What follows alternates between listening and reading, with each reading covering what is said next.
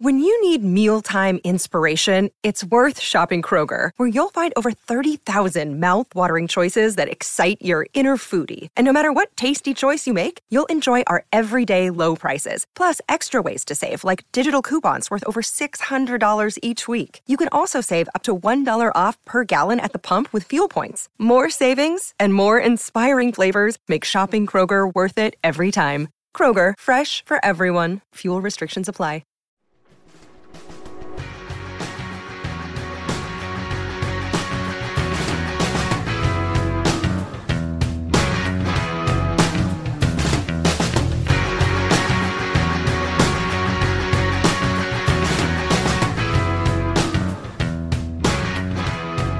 Welcome to the Lucky Let Court Podcast, a Tennis Now production sponsored by Tennis Express and a proud member of the Tennis Channel Podcast Network. I'm your host, Chris Otto, thrilled to be with you on Monday, May 16th as Roland Garros kicks off qualifying, already underway in Paris. We'll get the draws on Thursday, main draw Sunday. So much to look forward to with that.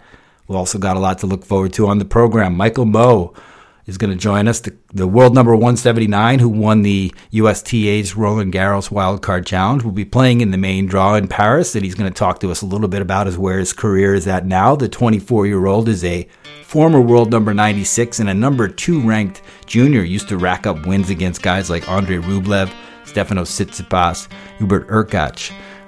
So lots of potential in Mmoh's game, and he's starting to put it together. He talks to us about how he's overcome injuries of late and how he's finally getting some momentum. New relationship with a coach, Agi Samardzic, has sparked him. And also, he watched Michael Jordan's The Last Dance, and that gave him some inspiration as well. Of course, Mmoh is named after Michael Jordan. We also talk a little bit about his family, which is very interesting upbringing. His father is Nigerian, was a former ATP player. His mother from Ireland. Michael actually grew up for 13 years in Saudi Arabia. So a very interesting interview with a very nice young player who's 24 years of age and has a lot of potential. You guys are watching the American men do so well in the last year or so. Keep an eye on Mmoh. Keep your ears on this interview. It's coming up next, and I will see you guys on the other side.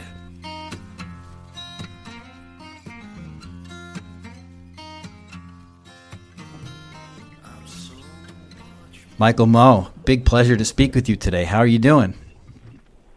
Pretty good. Yeah, I'm just getting ready. I'm leaving tomorrow for the Europe trip, going to Lyon first, and then obviously after Lyon, playing the French Open. So yeah, I'm excited for getting my road trip started tomorrow. Very cool. Yeah, very, very exciting turn of events for you, of course, locking up the USTA's wild card for Roland Garros. You get direct entrance to the main draw at a tournament. I think you've only done main draw once, and I don't think that was really a fun year, if I'm not mistaken. It was 2020, am I correct? Yeah, no, you're correct. That was the only time I qualified that year. And basically, there was no fans. So like you said, it wasn't the best of years to play, or wasn't the greatest French Open experience just because of that. And then along with that, it was late in the year. So when I played my match, I think I played like first on, and it was super cold. Just wasn't ideal conditions, I guess. Yeah, that was a kind of a miserable experience early in that tournament. I remember it well. But you've got some experience playing in Paris. I think semis of the boys singles back in the day when you were a top-ranked junior. So do you have some special connection with Paris and playing on the red clay out there? Honestly, yeah, I do think that specific clay court really suits me. I think it plays a little bit faster, kind of similar to how the green clay courts, like the hard true clay courts, play out in the States. Just a little bit quicker than some of the slower European clay courts, and I definitely think that suits my game. And I feel like that's why I've been pretty comfortable playing on those courts. And also, they're probably as good as clay courts can get, super smooth, and no bad bounces and whatnot. So yeah, I'm looking forward to being out there again. Yeah, definitely. So can you talk to me a little bit about where you're at in terms of your game? It's obviously obviously coming together pretty nicely for you with the Challenger final in Tallahassee, the quarterfinal run in Houston, which was a little bit interesting. And but overall, you must be feeling pretty good about where you're at. Definitely, yeah. I mean, last year and some of the years before were tough years just because I was dealing with a lot of injuries, and I was never able to get like a full, consistent schedule where I was playing all year round healthy. You know, I'd always like miss 4 months here or 3 months there. So now I feel like my body's finally at a place where I'm able to play week in and week out, and I'm liking how my game is, forming because of that. I'm able to just get consistent reps of playing matches, and I really think this year is going to be a good year for me just because of that. How have you managed, Michael, to get healthy? I know you've had some issues, a little bit elbow here and there, and also a lot with the shoulder. What does it take for you to get your body right and to get into a place that you're in now? Honestly, definitely a lot of just like detailed work on, some areas that have been more of a problem in terms of my injury history. Try to hone in on those, try to make sure that, they don't re-arise, by doing the disciplined work. And then overall, just kind of changing the way I train on a day-to-day basis, just a little bit, just tweaking it. And I've found some success this year that I'll definitely repeat for years to come. Oh, that's very cool. It's the evolution of Michael Mmoh. It takes a lot to get things on track, doesn't it? Yeah, it does. It does. I mean, people, I guess, sometimes forget that the tennis season is so long. You're playing for 10 and a half months, almost 11 months out of the year. So, it's tough to find pockets for recovery and to get your game better and all of that. And then at the same time, like even when you're playing, you still have to maintain, like I said, if I have a shoulder injury, I have to maintain my shoulder continuously. Otherwise, it might turn into a problem again. So you just have to be very disciplined for basically the whole year. Mm. And Michael, when your game is clicking, I've heard you talk in the past a little bit about wanting to be more aggressive, like that's a constant thing that you're working on in your own game. But when you're clicking and when things are going right, what is vintage Michael Mmoh tennis like?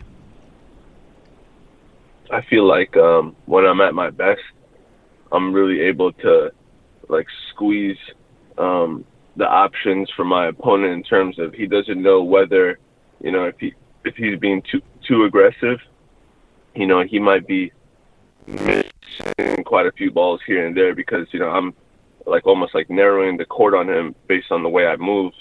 And then at the same time, if he decides to hang back and, start leaving balls short, I'm going to make him pay for that. And I feel like this year I'm starting to mold into that right balance of, whenever I do get the looks and whenever a guy is content, I'm making him pay. And then if he's trying to force shots, that's not going to also work because, I'm pretty good at covering the lengths of the court. Yeah. It's the wheels and the fitness have always been your calling card. Wouldn't you say that's true? Definitely, yeah. Definitely. I wonder if you take me back several years ago, when you were a junior and a top junior, you've got wins over so many players that are currently, big names, Rublevs and Tsitsipas of the world. You had a rivalry with Riley Opelka that you got the better of him quite a bit. What in particular for you is difficult about that transition, going from a top junior with a lot of expectations into the pro game? Was it the injuries and those kind of things and just maturing? Are those the things that are the most difficult, or is there something about the pro game that's tricky? I would say, to be honest, the majority would definitely be just the lack of continuity due to the injuries. Yes. Not necessarily just like the injuries itself, it making me worse or something like that, or it making me less of an athlete, just the time spent away, especially the timing of some of the months that I had to step away. Like I crack into the top 100, and then shortly right after that, I'm out for 5 months, and then I have to kind of, do the whole challenger thing again. But then, in terms of tennis and whatnot, I think there's definitely a decent part of it that has to do with that. I would say it just requires, like if you look at anybody that's made a big leap fast, they all have major weapons, and they're really they're imposing their will on their opponents, whether it be, Alcaraz now with, a huge forehand, and, he's basically trying to hit a winner on almost every point. That puts a lot of fear into guys that are older than him that, are probably pretty tight playing him. And then all of a sudden he's coming in with that much aggression. I think that's why he's risen so fast. And yeah, so I definitely feel like to be successful in men's tennis, you need some of that. Yeah, for sure. And do you feel sometimes a little bit frustrated that you haven't broken through? And I wonder, do you personally look at something that happened, like, let's say, Aslan Karatsev of Russia, who really was quiet for many years, although he was a top talent and many people knew about him, didn't have that breakthrough, and all of a sudden it came, and he's rocking and rolling. And maybe a guy like Tennis Sangren, too, a guy who really paid his dues and was able to break through quite impressively and reach quarterfinals at 2 slams now. I mean, do these kind of guys give you inspiration? Definitely. I mean, they show me that, no matter like how long you might be playing challengers or whatever, that doesn't mean that you're necessarily like a challenger player. You just haven't had the right, it just hasn't clicked yet. Like in terms of you making that breakthrough. And I feel, like I said, if I'm able to consistently be healthy and just give myself opportunities week in and week out, I feel like my game, belongs on the ATP tour. So I think if I'm able to just keep working hard, keep staying healthy, I really think that I'll be surprised if I'm not there. Yeah. So, Michael, we got about 5 minutes left, and I wonder if something I'm really curious about is I'd like to know more about your upbringing and also your dad, who sounds like a really interesting guy, was a former ATP pro himself that played for Nigeria, which is kind of interesting. And you grew up, and for many years, I think until you were 13, lived in Saudi Arabia. So can you just take me back a little bit through your upbringing and tell me what that was like, kind of being a world traveler at such a young age? Mother's Day is around the corner. Find the perfect gift for the mom in your life with a stunning piece of jewelry from Blue Nile. From timeless pearls to dazzling gemstones, Blue Nile has something she'll adore. Need it fast? Most items can ship overnight. Plus, enjoy guaranteed free shipping and returns. Don't miss our special Mother's Day deals. Save big on the season's most beautiful trends. For a limited time, get up to 50% off by going to BlueNile.com. That's BlueNile.com. Yeah, I got a pretty diverse background for sure. My dad, like you said, Nigerian, played Davis Cup and everything, played the Olympics for Nigeria. Yeah. Was almost top 100, like career high, like 105 or something like that. And, coming from where he grew up in, that was pretty astonishing. He didn't necessarily have the resources to be a top tennis player, but he still did it. And then my mom, being from Ireland, literally like country city in Ireland, and they just happened to meet in Saudi Arabia actually through tennis. Wow. And I was born there because they stayed there for work and whatnot, and I actually lived there until I was 13 years old, and then I moved straight to Bradenton to train at IMG Academy. Nice. So yeah, it's definitely been, a cultural, like I feel like in terms of me traveling for tournaments and all of that, I've almost been to every continent before I was a professional tennis player. So nothing was new. I was always used to traveling, especially internationally. So I feel like that's something that's kind of helped me along this journey. I feel like sometimes Americans or Europeans, when they go to the opposite continent, they kind of feel out of place and sometimes it affects their tennis until they get used to it. So I feel like that's something that I have never struggled with, and I think that's because of my diverse background and whatnot. And can you tell me more about your dad? And is he still actively involved in your tennis? How does he help you? How do you guys work together these days?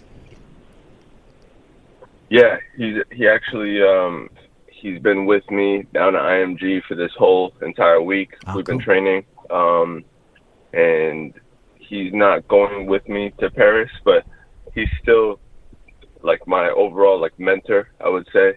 You know, anytime he watches all my matches, we usually talk after all my matches, and you know, just to get that like insight from him is you know, very beneficial to me, because you know, he's obviously been through it, and you know, he obviously cares, and a lot of the insight he gives me is very beneficial. And so who will you travel with when you go to Lyon and then on to Paris to play Roland Garros? I'm actually going to be traveling with a guy that I've been traveling with this whole year. His name is Mmoh. Yes. And basically, he is a little bit older than me. I think he was born in '94. So, and you know, we've known each other for a very, very long time. And he's been coaching out of Miami for the past couple of years. And I just felt like, you know, he was a good guy for me, because I was kind of in a little bit of a rut. And I thought, you know, he would come in and really just motivate me. You know, he has a very good way with his words, and he just comes with a lot of passion, a lot of energy. And I feel like he's definitely sparked something in me. So that's why I'm going to be traveling with the French. And I look forward to the partnership. Excellent. And you guys been working together at IMG as well, so when your dad's around, Augie's also been with you? Correct, yeah. And what has it been like to be at IMG? I mean, I know you got a relationship with Sebi Korda. I know you probably hit with him a lot. Shapovalov's down there, lots of great players. It must be really cool for you to be able to rep with some of, you know, the top players ranking-wise on tour right now. Yeah, I mean, it's good in terms of, you know, the atmosphere of everything. It's a very competitive atmosphere. I'm able to, you know, hit with Sebi a lot, you know, Shapo when he's there. It's good, you know, just because obviously my goal is to be playing with these guys week in and week out. So it's definitely a good place to train, because it feels like you're on the same tour as them when you're training with them. Is there anything in particular you like about the way Sebi trains or plays? What do you think makes him such an impressive talent? I would say, you know, he just has a very natural ability of, you know, making contact with a tennis ball. You know, it just really comes easy to him. You know, he sees the game with like a lot of clarity, I feel. He just plays very smooth and effortless. I think Peter's been a great guy in his corner. You know, I don't think you can get too much better in terms of like mentorship and coaching along the years. You know, he's very detailed, and you know, you can see it in Sebi's game. Everything is like, technically everything is almost flawless. Yeah. And my last question for you, Michael, will be a little bit off topic, but I know you're named after Michael Jordan, which is pretty awesome. And I know you spent a lot of the pandemic binge watching The Last Dance. So I wanted to get your thoughts on that. Specifically, like, really, when you watch that series, what's a professional athlete looking at? How do you see something like that? What do you take away from kind of relearning Michael Jordan's history, and how does it affect you? Yeah, I mean, that was super inspiring. You know, just like you said, as a fellow athlete, to see his mentality. And, you know, like, I feel there's a lot of great athletes, and, you know, there's a lot of great basketball players, tennis players, but, you know, it's really like the mentality that sets each one of them apart from being, you know, great or good. Yeah. And you definitely see that in Michael, you know, and it was just inspiring, because, like, that's something that, you know, it can be a switch almost. You know, you can definitely bring that spark within. And once you do, I feel like, you're really going to reach your full potential. And, Michael in the show was a great example of all of that. So, like you said, I was named after him, always look up to him, and that was an amazing documentary. Is there something specifically about his story that you learned that you didn't know that hit you? Yeah, I mean, I didn't know, that he was basically, coming into the whole thing. Obviously he was good, but he wasn't hyped like a LeBron. And, he kind of had that chip on his shoulder. Obviously that shot in the NCAA finals, that definitely gave him a lot of confidence. But overall, he didn't come in like some of these guys come in, and, he proved himself to be the best. So that's something special. So I didn't know that he was that overlooked in a sense. Yeah, that's a good part of the story. And who would you say, if you look out on tour, you think there's an MJ of tennis? Is there a Michael Jordan of tennis? And if so, who would it be? That's a good question. I always said the greatest of all time was, in my opinion, like when he's playing the best, was Djokovic. That's who I always said, just in terms of tennis. But who would have a Jordan type mentality? Yeah. I would probably have to pick Fed, just because both of them are like uber confident and super competitive at the same time. Obviously, Fed doesn't have like the trash talking aspect of things, but I think tennis in general, you're pretty limited when it comes to trash talking. It's not the same as basketball. Yeah, I'll say. So I would pick Federer, especially because he's a little bit older now.